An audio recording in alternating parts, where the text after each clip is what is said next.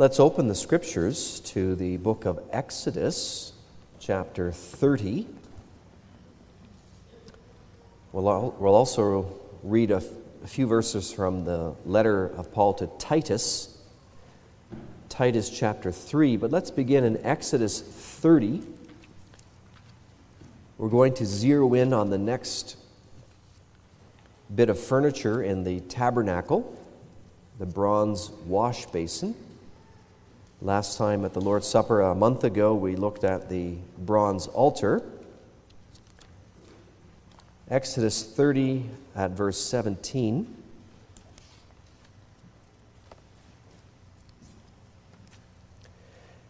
The Word of God reads there, "The Lord said to Moses, 'You shall make a basin of bronze with its stand of bronze for washing. You shall put it between the tent of meeting and the altar, and you shall put water in it, with which Aaron and his sons shall wash their hands and their feet. When they go into the tent of meeting, or when they come near to the altar to minister, to burn a food offering to the Lord, they shall wash with water, so that they may not die. They shall wash their hands and their feet, so that they may not die. It shall be a statute forever to them, even to him and to his offspring throughout their generations.'" Let's turn to the New Testament, to Titus chapter 3. In your Pew Bible, page 1272. 1272. And Paul here writes about the washing that Christ gives us, and we'll see the connection to the bronze basin.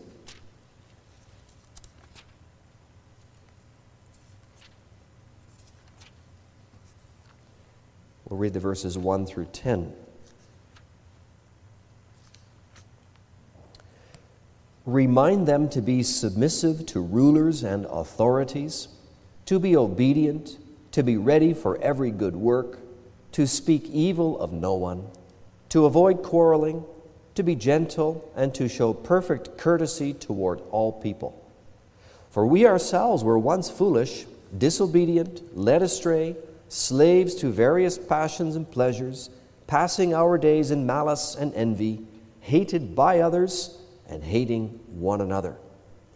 But when the goodness and loving kindness of God our Savior appeared, He saved us, not because of works done by us in righteousness, but according to His own mercy, by the washing of regeneration and renewal of the Holy Spirit, whom He poured out on us richly through Jesus Christ our Savior, so that, being justified by His grace, we might become heirs according to the hope of eternal life. The saying is trustworthy, and I want you to insist on these things, so that those who have believed in God may be careful to devote themselves to good works. These things are excellent and profitable for people. But avoid foolish controversies, genealogies, dissensions, and quarrels about the law, for they are unprofitable and worthless. As for a person who stirs up division, after warning him once and then twice, have nothing more to do with him, knowing that such a person is warped and sinful. He is self-condemned." The text for this morning comes from Exodus 38, verse 8, page 99 in the Pew Bible.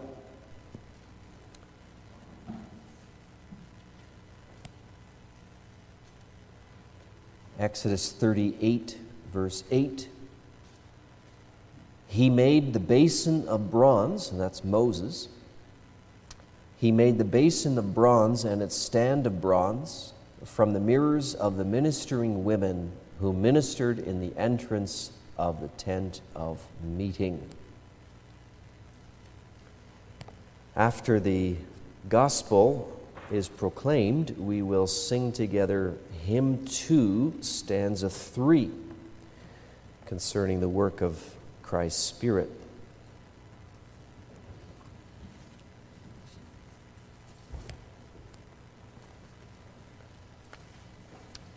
Saints of God in our Lord Jesus Christ, the last time we gathered, to celebrate the Lord's Supper, we saw the shadow of Jesus in the bronze altar of burnt offering.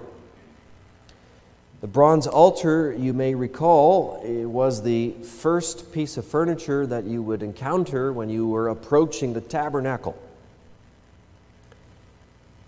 It was an imposing piece of furniture. It was the largest of all the furnishings in the tabernacle, and there was fire on it day and night, so there was always flames coming up. It was imposing, and it was designed to strike a note of fear in the worshiper.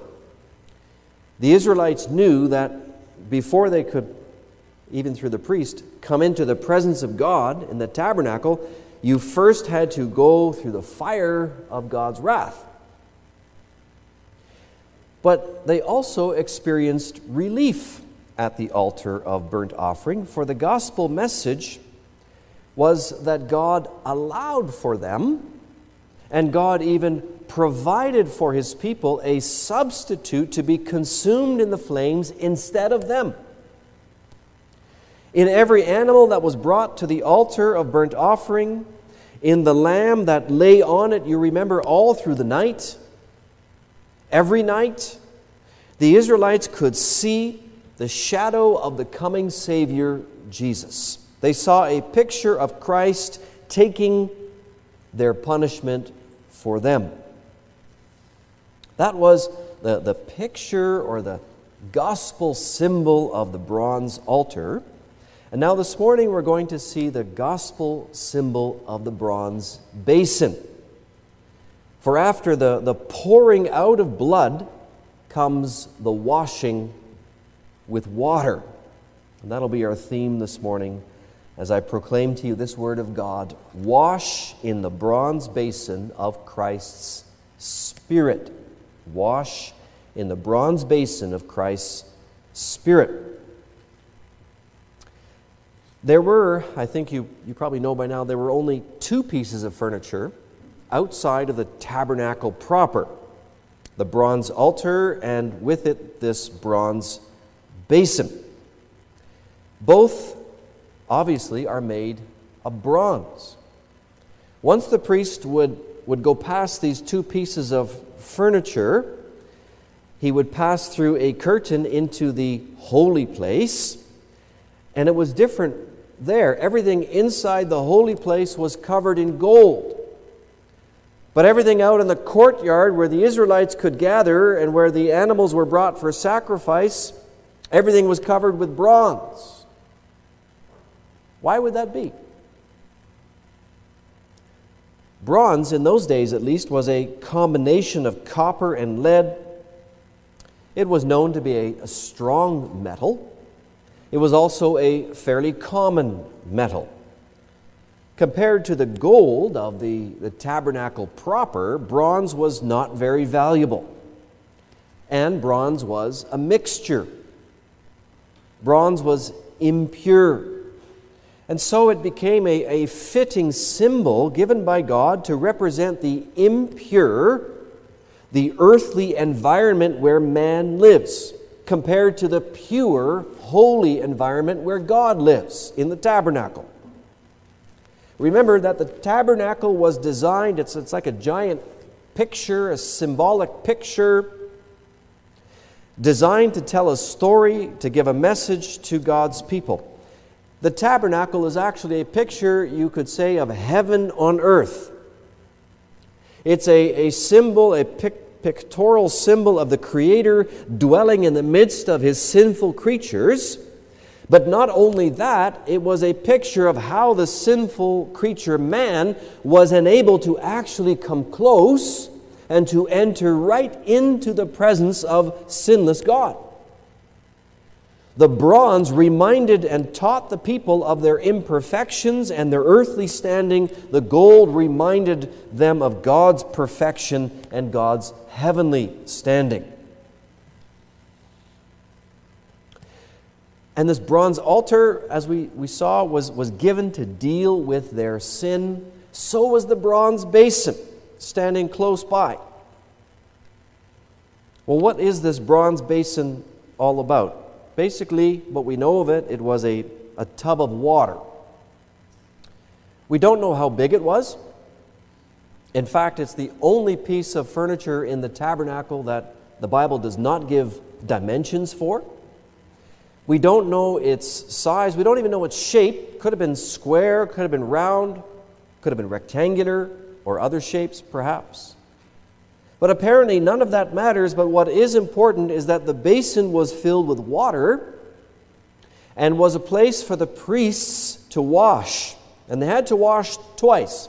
They had to wash as they approached the bronze altar, and they also had to wash again as they left the bronze altar to go into the tabernacle itself. So you've got the bronze basin and you've got the bronze altar, and we have to see that they work together. They're in close proximity, but also theologically they're in close proximity. They work in tandem, you could say. Exodus 30 is very clear about their connection. The priests had to wash both their hands and their feet in that bronze basin. And the Lord is very insistent on that. This is not optional. He specifically says if they didn't wash before going to the bronze altar to sacrifice, they would die. And if they didn't wash after they had sacrificed on the bronze altar, before going into the holy place, they would die. To approach the Lamb and to approach the presence of God, they needed to be washed. Why? Because they were sinners, those priests, and they represented the people who were sinners. And sinners like us, we don't have access to the holy things of God, much less to the holy God Himself, unless God cleanses us of sin.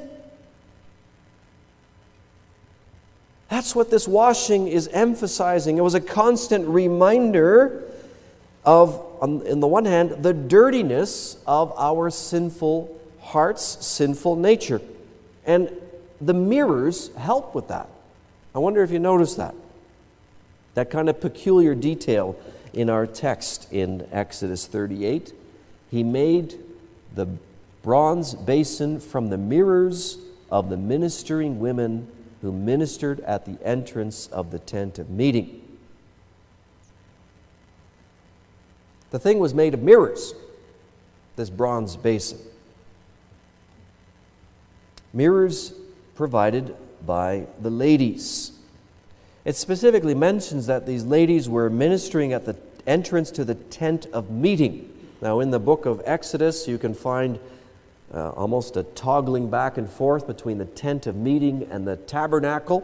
The tent of meeting was actually existed before the tabernacle. It was an actual tent where Moses and other Israelites would go to meet with God and speak with God. It was like a forerunner to the tabernacle. Later it was replaced by the tabernacle, and sometimes the tabernacle was called the tent of meeting. And apparently a number of women were dedicated to serving the Lord at the entrance to this tent. We don't know really what they did precisely. This is the only reference in the Bible to their existence. The Bible does not record a special assignment for these ladies, but practically speaking, there must have been plenty of things to do to maintain the ministry at the tabernacle. Perhaps they were then assisting the priests or the Levites in preparing the meals, maybe in cleanup, maybe in mending of clothes. Whatever the case, they wanted to help and serve. They were dedicated to the service of the Lord, so dedicated apparently that they were willing to give up their mirrors.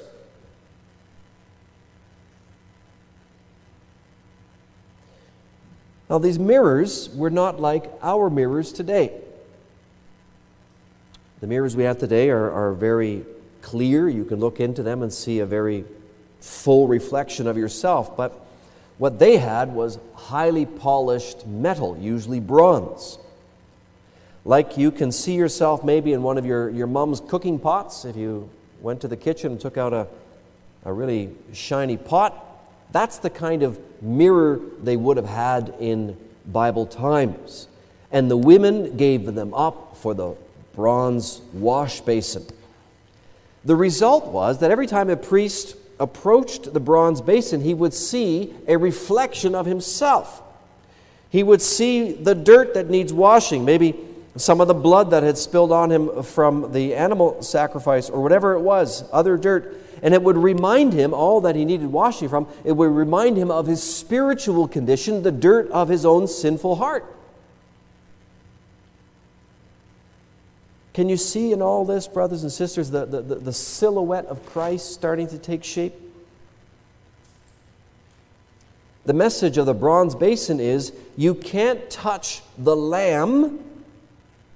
We'll go further. You can't touch the Lamb of God, Jesus, nor can you go in and live with God in His holy dwelling place unless you are first washed by the Spirit of Christ. Unless you are first regenerated, we would say in the language of the New Testament. The washing of the bronze basin was a picture of the washing provided by Christ in His Spirit. Just as Paul wrote about it to Titus, in that passage we read, he uses the same word for washing as is used in our text to describe the basin. To approach the Lamb of God, you first needed to be regenerated by the Spirit of God. That's the first washing. That's the initial cleansing of our hearts. And then after the blood of Jesus has been offered on the bronze altar and takes away your guilt in the eyes of the judge, the Spirit of Jesus in the bronze basin removes our daily filth. That's that second washing. It removes the impurity of our daily sins so that we can walk past the curtain and we can enter into the presence of God cleansed from our sin. This bronze basin is symbolizing the ongoing work of the Spirit, the daily cleansing from our sins. Isn't that what we have communicated to us in the Lord's Supper? The blood of Jesus is provided for the forgiveness of all our sins.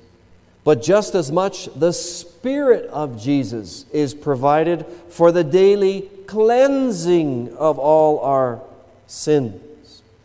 This supper is meant to refresh us with comfort.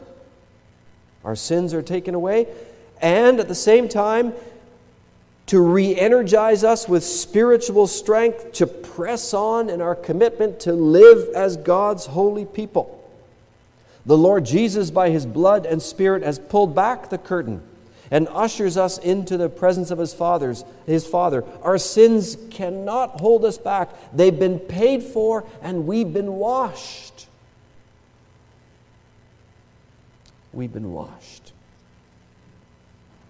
So, brothers and sisters, come, partake in the supper of the Lord, and be renewed in your service. Your sin has been paid for, and the remaining sin in your life and mine, it's slipping away, it's ebbing away, it's being washed away. And service to our God is winning the day. Amen.